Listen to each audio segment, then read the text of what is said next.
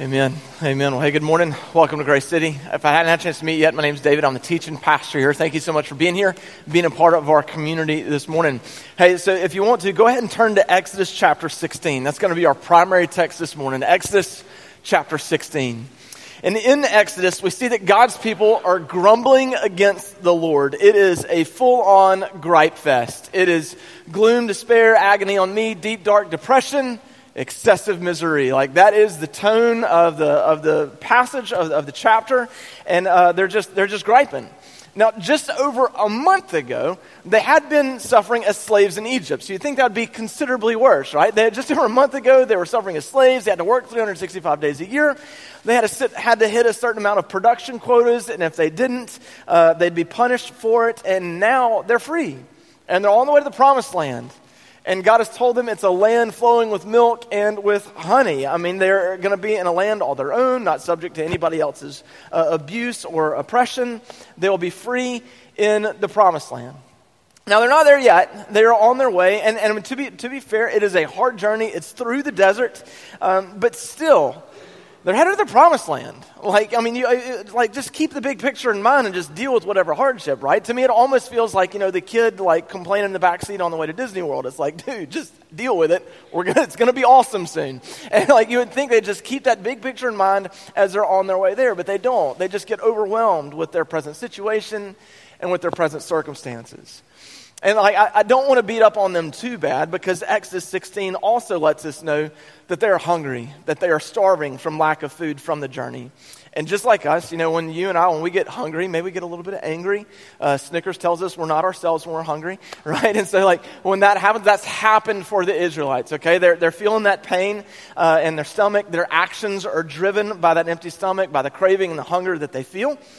And when they feel that hunger, right, when they sense the scarcity of food in the desert, the scarcity of resources, the scarcity of provision, when they feel that, when they sense that scarcity of all those things, they begin to doubt and question the plan of the Lord. They begin to doubt the goodness of the Lord, and they begin to doubt whether or not they were right to follow him in the first place. You see, when there's a sense of scarcity that takes root in the soul, it creates an appetite that consumes the soul and can rob it of joy, of hope, of confidence, of boldness, and assurance. They felt it with food. We can feel it with food, we can feel it with finances, but we can feel it with other intangibles as well. When maybe we feel as though there's a scarcity of love, or scarcity of grace, or scarcity of compassion, or a scarcity of mercy, when we feel like those are in short supply in our lives and the relationships with those around us, maybe in our relationship with the Lord, when we feel like those are scarce, it can quickly turn a soul toxic, untrusting, jaded, a place of bitterness rather than a place of blessing. I think whenever you see someone speaking out in hatred, or shouting down someone, or speaking out in fear or in animosity, I think a lot of times that is someone that is operating from a place of scarcity. There's a limited amount of good, there's a limited amount of this, and so I have to claim what's mine, I have to lay claim to it, whatever. This sense of scarcity can lead to all sorts of bitterness, pettiness, racism, classism, all sorts of things. You can trace it back to a sense of scarcity in the soul. There's a limited amount of this. I have to get it for me. And it can turn a soul toxic. And we see in Exodus 16 that's the situation of the Israelites. I don't think they're full-blown toxic soul yet, but they are on their way. They're feeling this scarcity. And while they're in that situation, that God responds. So hopefully you've made your way to the text. Let's grab the first three verses. Exodus chapter 16, verse 1. The whole Israelite community set out from Elim and came to the desert of Sin, which is between Elim and Sinai, on the 15th day of the second month after they had come out of Egypt. In the desert, the whole community grumbled against Moses and Aaron. The Israelites said to them, "If only we had died by the Lord's hand in Egypt. There we sat around pots of meat and ate all the food that we wanted. But you have brought us out into this desert to starve this entire assembly to death." You can hear the complaint, right? I kind of hammed it up a little bit, but you can hear kind of what they're feeling. You can hear they're so hungry, they're so famished. If only we had died back in Egypt. We had food there to eat, but if only God had killed us then. It feels a bit emo, right? It feels a bit dramatic to me. It feels a little bit over the top that they're putting these claims before the Lord in this way. I mean, they've just been traveling for about a month and a half now. And it just feels incredibly forgetful. It feels and also just incredibly ungrateful. And just both of these, like they've forgotten how bad it was in slavery that made them cry out to the Lord for deliverance in the first place. They've forgotten all the miracles that God did for them to free them, that miraculously provided for their escape. In chapter 15, if you were part of we're reading the Gospel Project readings that were assigned this past week and that Matt referenced earlier. In chapter 15, we saw that God's already miraculously provided water for them in the desert. It came out of the rock in the middle of the desert. God miraculously provided for this. So if he can do that with water, surely he can do this for them for food again, right? And so it just shows the forgetfulness that they had. Again, I think there's probably some ungratefulness and a lack of gratitude in this as well. There's a lack of, I'm sorry, it's just all happened. You're my hugs. We're in the same community group, and this is like the fourth time this has happened, and that's why I'm laughing. There's no way I would single out anybody else in a sermon. And so if you're here and you're like, this is my first time, and he just singled out somebody in a message, I'm never coming back. I'm sorry. So much love. Patriots are going to lose today too. So, but anyways, where are we?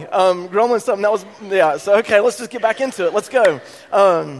Where are we? What are we talking about? They were forgetful. I'm forgetful right now. Okay, it shows a lack of gratitude and just how forgetful they were, how they've seen God work, how they've seen God move, how they've seen God work on their behalf. I think all that also speaks to that maybe it wasn't so much forgetfulness as, okay, God's done this. He's worked this way. We saw him do all these miracles. He's provided water from the rock. Maybe he won't do it again. Maybe it reveals a belief that somehow God's limited in how he'll work, limited in how he'll move, limited in what he will do on their behalf. Maybe it's a combination of all of it.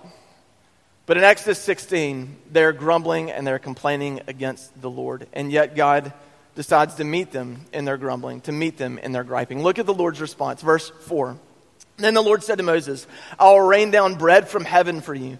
The people are to go out each day and gather enough for that day. In this way I will test them and see whether they will follow my instructions. On the sixth day they're to prepare what they bring in, and that is to be twice as much as they gather on the other days. So God tells them, I'm going to provide for you. I'm going to meet your needs. And when he does, he gives them an opportunity to trust. He gives them an opportunity to practice their trust, to practice their obedience in the plan, to practice their obedience in the instructions of the Lord. They're going to have to trust that God will provide each and every single day. And then also trust that at the end of the week is going to provide twice as much for the Sabbath day. And so what God gives to them, catch this, what God gives to them is a daily discipline in which they can behold the glory of the Lord. A daily opportunity for them to watch and see how God is working, how God is moving. A daily opportunity for them to behold the glory and the provision of the Lord. And if they miss that, Moses and Aaron help them see that that's the occasion. Verse 6. So Moses and Aaron said to all the Israelites, in the evening you will know that it was the Lord who brought you out of Egypt. And in the morning you will see the glory of the Lord, because he has heard your grumbling against him. Who are we that you should grumble against us? Moses also said, you will know that it was the Lord when he gives you meat to eat in the evening and all the bread you want in the morning, because he has heard your grumbling against him. Who are we? You are not grumbling against us, but against the Lord. So Moses tells them, look, you're going to see this in the evening, you're going to see this in the morning, and with it you will know that the Lord is providing. You will see and behold the glory of the Lord as you eat meat, as you eat the bread. And what he also does is not only is he drawing their attention to the glory of the miracle, he's also drawing their attention to the glory of God's kindness, that he would respond in this way. Right? Because they're all grumbling, and you know, when the Lord said to Moses, I will rain down bread from heaven, like we might have thought, God's going to rain down fire and brimstone, like you're getting a bad attitude with me, like I'm going to judge. But no, that's not how God responds. I'll rain down bread from heaven. Moses is like, look, you were grumbling against him. You thought you were grumbling to us. Who are we? Your complaints were against the Lord. You're finding fault in him. You were griping against him, and yet God heard this, and he's still responding. He's still replying in grace. He's still replying in kindness. And so what it is then is every single morning, it's a daily reminder of the favor that God has given to them that they did not earn, that they did not merit. The food is a physical, daily provision of God's grace and a daily opportunity for the people to trust in that grace and a daily opportunity for the people to obey the Lord's instructions. So let's see how God honors this promise and how the people respond. We're going to pick it back up in verse 13. We're going to read through 25, so it's a bit of a read, so hang with me on the text. That evening, quail came and covered the camp, and in the morning there was a layer of dew around the camp. When the dew was gone, thin flakes like frost on the... Did anybody just hear frosted flakes? That is the first time I've heard that. I'm sure some youth pastors made that joke before. But when the dew was gone, thin flakes... now I'm going to say it second service, and I don't, because it's really not that noteworthy. When the dew was gone, thin flakes like frost on the ground appeared on the desert floor. When the Israelites saw it, they said to each other, "What is it?" For they did not know what it was. Have you ever heard, manna and quail? Manna literally means, what is it? They just didn't have a word, so you're like, all right, we're going to call it, what is it? And so that's where it is. Moses said to them, "It is the bread the Lord has given you to eat. This is what the Lord has commanded. Everyone is to gather as much as they need. Take an omer for each person you have in your tent." The Israelites did as they were told. Some gathered much, some little. And when they measured it by the omer, the one who gathered much did not have too much, and the one who gathered little did not have too little. Everyone had gathered just as much as they needed. Then Moses said to them, "No one is to keep any of it until morning." However, some of them paid no attention to Moses. They kept part of it until morning. But it was full of maggots and began to smell. So Moses was angry with them. Each morning everyone gathered as much as they needed, and when the sun grew hot, it melted away. On the sixth day, they gathered twice as much, 2 omers for each person, and the leaders of the community came and reported this to Moses. He said to them, "This is what the Lord commanded. Tomorrow is to be a day of Sabbath rest, a holy Sabbath to the Lord. So bake what you want to bake and boil what you want to boil. Save whatever's left and keep it until morning." So they saved it until morning as Moses commanded, and it did not stink or get maggots in it. "Eat it today," Moses said, "because today is a Sabbath to the Lord. You will not find any of it on the ground today. 6 days you are to gather, but on the seventh day, the Sabbath, there will not be any." So quail falls from heaven, so quails falls to the ground, manna or the bread from heaven falls like dew. God miraculously sets the table for the Israelites. He honors the promise. He provides for them. He gives this daily provision to them. And for the most part, people followed the instructions. It said those that gathered much, those that gathered little, both had what they needed. And they both had what they needed. How is that possible? Because the Lord's the one providing for it. He's providing for them. He knows their need better than they do. So when they go and they gather, they have exactly what they need. But we also see that there are a few that tried to make the daily provision carry over. They tried to make what they gathered today carry over to the next. And it had the maggots, it started to stink and whatnot. And so with that, you see that there are some in the camp that are still felt that scarcity in their lives. That they felt that scarcity in their lives to where they ignored the commands. Maybe out of fear that it wouldn't be there the next morning. Maybe out of fear that this provision's not going to be there tomorrow. Maybe it's out of greediness of just wanting more. But scarcity in their soul drives a lack of trust and disobedience to the plans of the Lord. But every single day, God delivers on his promises. Every single day for the duration of their journey, which will take 40 years. We'll get to that portion of the story in the weeks to come. For 40 years, God daily provides food for their journey. It's a daily provision of grace that sustains, gives life, and gives them hope for their journey. One of the coolest miracles to me that we see in the Old Testament. This provision every day of being able to get up and go and see and behold the glory of the Lord, the kindness of the Lord, the provision of the Lord, day in, day out, and every single night as well. In John chapter 6, verse 30 through 35, a crowd has tracked down Jesus. They've tracked him down because they have some questions for him. Jesus has just miraculously fed the masses himself. He's just fed the 5,000 with just a few loaves of bread and a few fish. And now they're coming back to Jesus to ask questions about that experience and maybe looking to experience another miracle or two. And when they catch up to Jesus, one of the questions that they ask him is about doing the work of the Lord. And Jesus replies, and it says that the work of the Lord is to believe in the one whom he has sent. He said, you want to do the work of God, you believe in the one whom God has sent. And the people want to do that. They're like, okay, we want to. So how do we know who is the one that God has sent? What sign will you show us if it's you, that we can know you're the one whom the Lord has sent, that we can believe believe in you. And in John chapter 6, verse 30, they asked this question before Jesus, and I want you to see how they phrase their question and how Jesus replies. It'll be on the screens. It says this. So they asked him, "What sign then will you give that we may see it and believe you? What will you do? Our ancestors ate the manna in the wilderness. As it is written, he gave them bread and heaven to eat." Jesus said to them, "Very truly, I tell you, it is not Moses who has given you the bread from heaven, but it is my Father who gives you the true bread from heaven. For the bread of God is the bread that comes down from heaven and gives life to the world." "Sir," they said, "always give us this bread." Then Jesus declared, "I am the bread of life. Whoever comes to me will never go hungry, and whoever believes in me will never be thirsty." So they're asking for the sign, like that's kind of how we knew to believe Moses. And Jesus is like, look, it wasn't Moses that gave the bread, it was God the Father. And the bread that God gives, it gives life to the world. It gives life to the world. It's such a statement of hope, such a statement of joy, such a statement of assurance and confidence. Look, this is something that God is giving that's going to give life to the world. And that's such of a hope-filled statement, such a far-reaching promise that should drive out feelings of scarcity, right? It should drive out this notions of somehow that it's limited. But I think in 34, you can kind of hear that a little bit when the people are like, "Always give us this bread. Like, don't let it run out. Always give this to us. Don't let this go away. Always give this back. Always give this to us." But what does Jesus reply? He says, no, he's speaking about himself.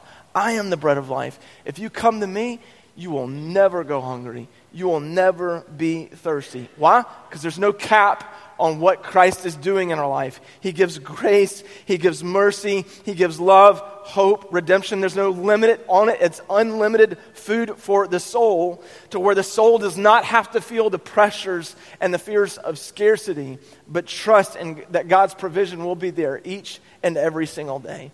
Because maybe you've heard it said like this before. Maybe this is where you are this morning, and maybe you were having these thoughts as we're talking about it. Like you've heard that God is loving, and you think, okay, I know that God is loving. I know he loves all these other people. I know he loves that group or that type of a person, but I don't know if there's any way he could love me, because you're thinking through actions that you've taken, words that you've said to loved ones, maybe maybe opinions you've expressed about him or about the church. And so you're thinking, there's no way after what I've said, what I've expressed, what I've done, how God could possibly love me. And so maybe you've heard the gospel, you've heard the truth of what Christ has done on the cross and how he makes a way for the forgiveness of our sins. And when we come to him in faith, that work is applied to us. And so you've heard that, and maybe you don't even doubt it. Like, that's true, but you think, I don't know if that really applies to me.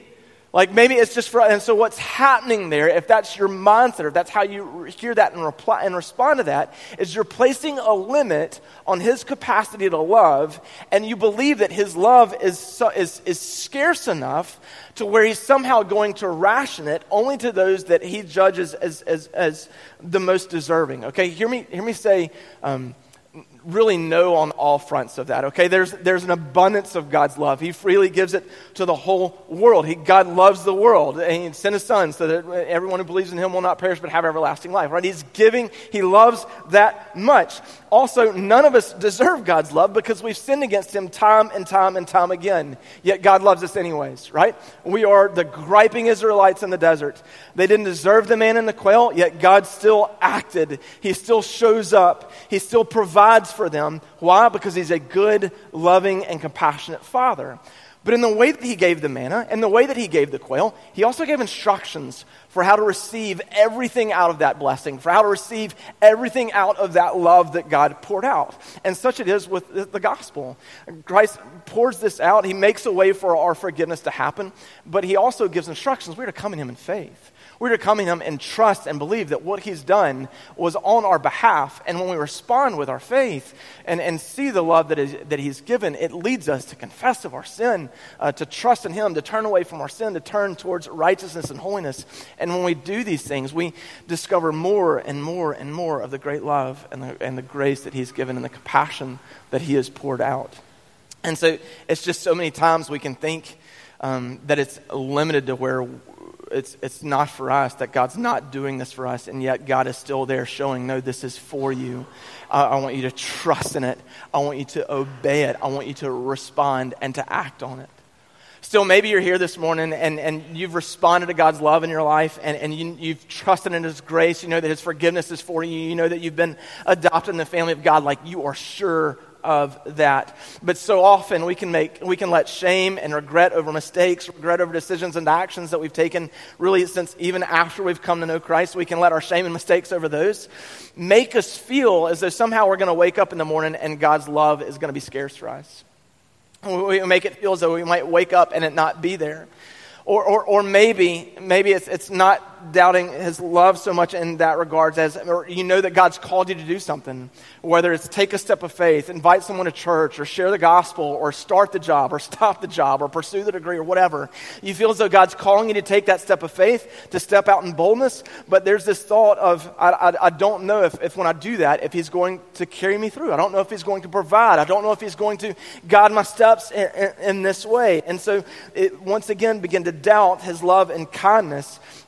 In that, believe that it's going to be limited, believe that it's going to be scarce, and that can lead you, instead of stepping out in faith and boldness, to shrink back in insecurity and passivity. Now, in both of those situations, I think the Christian would have the head knowledge, no, His love is there for me, right? We have that head knowledge that there's this daily provision of grace, like we have that theology. But I think what happens so often is we feel our own limited capacity for love and grace and mercy, because we see how broken our efforts are in loving other people. And then we can project that onto God, and then suddenly our soul is plagued once again by the pressures and burdens of scarcity, feeling as though there's a limit to that love and grace, and kindness and compassion. I think this is one of the things that is could come under the umbrella of what's happening when the Apostle James writes in James 1, 23 through 24. Anyone who listens to the word but does not do what it says is like someone who looks at his face in a mirror and after looking at himself goes away and immediately forgets what he looks like. Right? God's word shows us that we are loved. It shows us that His grace is for us. It shows us what we are called to do and how we are to act in response to that grace. Yet so often what happens is we walk away from God's word that reminds us of these truths, and we completely forget what God has done on our behalf. We completely forget how He has loved us and how He's expressed that grace and how He's expressed that mercy to us daily. And when we lose sight of these things, it's easy for us to fall in the situation of the Israelites, griping against the Lord and wondering, what have you done for me lately? We lose sight of what God has done, and we let this, what have you done for me lately, type of mindset creep in. It's doubting the daily love and provision of God the Father. And when those doubts creep in, the gripes come out, right? And you can just start to feel that soul maybe turning a little toxic, maybe turning a little bitter. Now, let me say this. There's a difference, and I hope you've heard it over the past really months at Grace City. There's a difference between griping and the spiritual practice of lament. Okay, the spiritual practice of lament, putting our grief and our anguish, is something that we give to the Lord, and we trust Him with it. And we can in no polished up terms, we can put our cries and our anguish before the Lord, but we're trusting Him with it. And I think that spiritual practice of lament can actually take us deeper into faith, and it might take weeks, months, years for that to happen, but it's a healthy practice that we see in Scripture. Griping is more so, it's really gossip about God. It's gossip about a perceived failure of God that we don't give to Him, but we gripe to other people about it. And so we're talking to other people about how we've seen God not, or how we think we've seen God not work, God not move, God's not doing this. And so we say it to those around us, and we're gossiping about God. And that you see that in Exodus 16. Right? And Moses and Aaron are like, look, you thought you were giving that to me? Like, you were grumbling against the Lord. You were griping to the Lord. And so I think that happens there is when we gripe, it leads to that toxicness. When we lament, it can lead to a place of faith. In fact, one of the Old Testament books, Lamentations, is a book that the prophet Jeremiah writes. It's one poem after another where he's expressing his grief and anguish because Jerusalem has fallen to the Babylonians. They've fallen to the Babylonians because they've sinned against the Lord, and they didn't repent when God told them to repent, and they stayed in their sin. And so God allows a time of discipline and correction to be brought on, even if it's by the Babylonians. And so maybe there was ever a point in time for the people of Israel to think, okay, God's love is scarce, that maybe to think, okay, I'm justified in expressing my gripes and my complaints. Maybe that would be the time, but that's not Jeremiah's response. Jeremiah writes poem after poem where he's expressing the grief and anguish for Jerusalem's destruction, but he also acknowledges their sin and rebellion against the Lord. But yet what you also see in that book is there's a transition. It goes from words of lament to words of repentance. And what brings about that turn is even in the midst of his despair, even in the midst of his heartache, Jeremiah was still able to point and see and look and show how the Lord was faithful, how he was still good, how he was still compassionate, how he had not completely abandoned his people. And recounting and remembering God's ongoing mercy and goodness to them leads those poems of lament to transition into calls for repentance. And one of the verses, and I would say you're familiar with this verse, whether if you know the reference or not, is one that really marks the change. It's Lamentations 3:22 through 23. Because of the Lord's great love, we are not consumed, for his compassions never fail.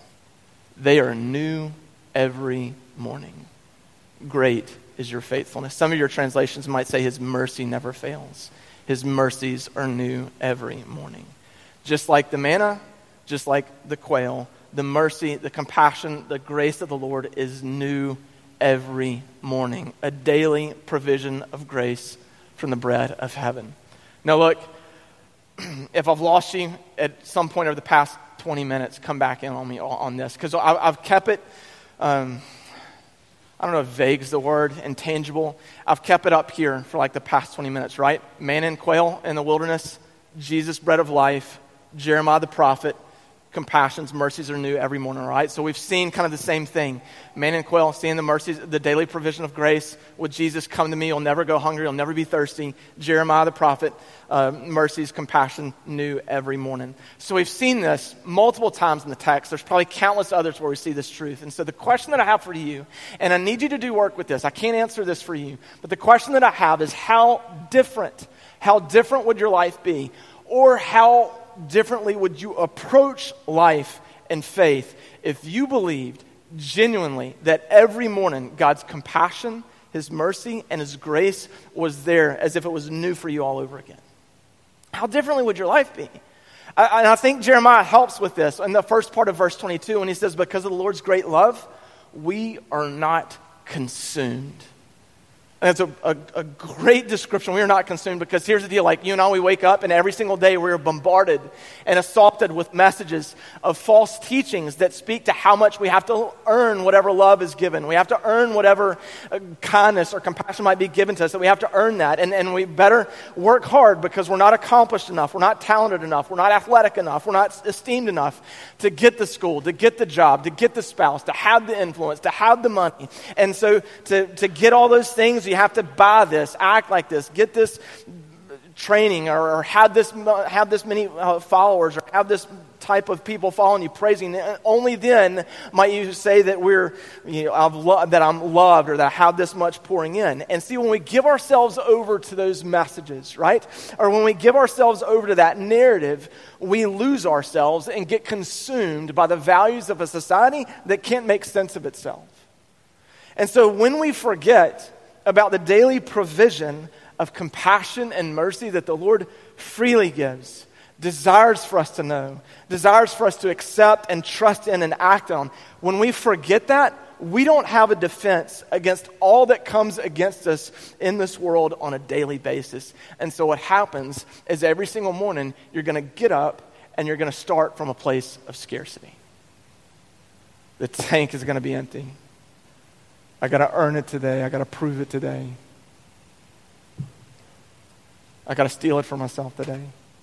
We start from a place of scarcity, and it fuels greed, jealousy, pettiness, bitterness, abuses of power, all of which are against the ways God created us to live. Instead, when we are mindful of the daily provision of grace, compassion, mercy, kindness that the Lord bestows onto us and how much we are loved, then you start your day from a place of generosity. You start your day from a place where the tank is full and you have a place of confidence, a place of assurance. It fights against the "what have you done for me lately" type of mentality, because every single day we behold the glory of the Lord's provision of grace into our lives. I think it moves us outward, away from a selfish focus and towards an outward focus. Okay, God, how then can I be a channel of that blessing into other people's lives? And I'm telling you, when we forget this truth, we forget our reflection in the mirror. Right? When we forget this truth, it's not long until our souls run on empty. It's not long until we believe that we are starved, longing for something to quench the desires of our soul. No, when we remember God's mercies are new every morning, when we routinely depend upon this truth and we experience the words of Jesus, that when we come to Him, our souls will never hunger, we will never be thirsty. Every day becomes an occasion to remember and behold the glory of God's love, and then act in obedience, confidence, and boldness that His way of the kingdom is right and true. And so what happens, and this is the turn, man, this is so cool to me. You can not, whatever. But what happens is when we believe in this and act in this way, then now your life, as you go into your work, as you go into your class, as you go into your family and your community, now you become, and again, not because of anything in you, not because of you, but because of Christ in you. What happens when we remember this daily grace, your life becomes a never-ending source of goodness and love into a world that falsely believes they are in short supply. Become people of faith that say this is not the way it is to be.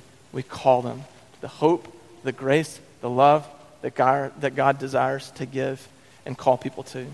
It's a way for all of us, to experience the love of Christ ourselves and join in His eternal redeeming work.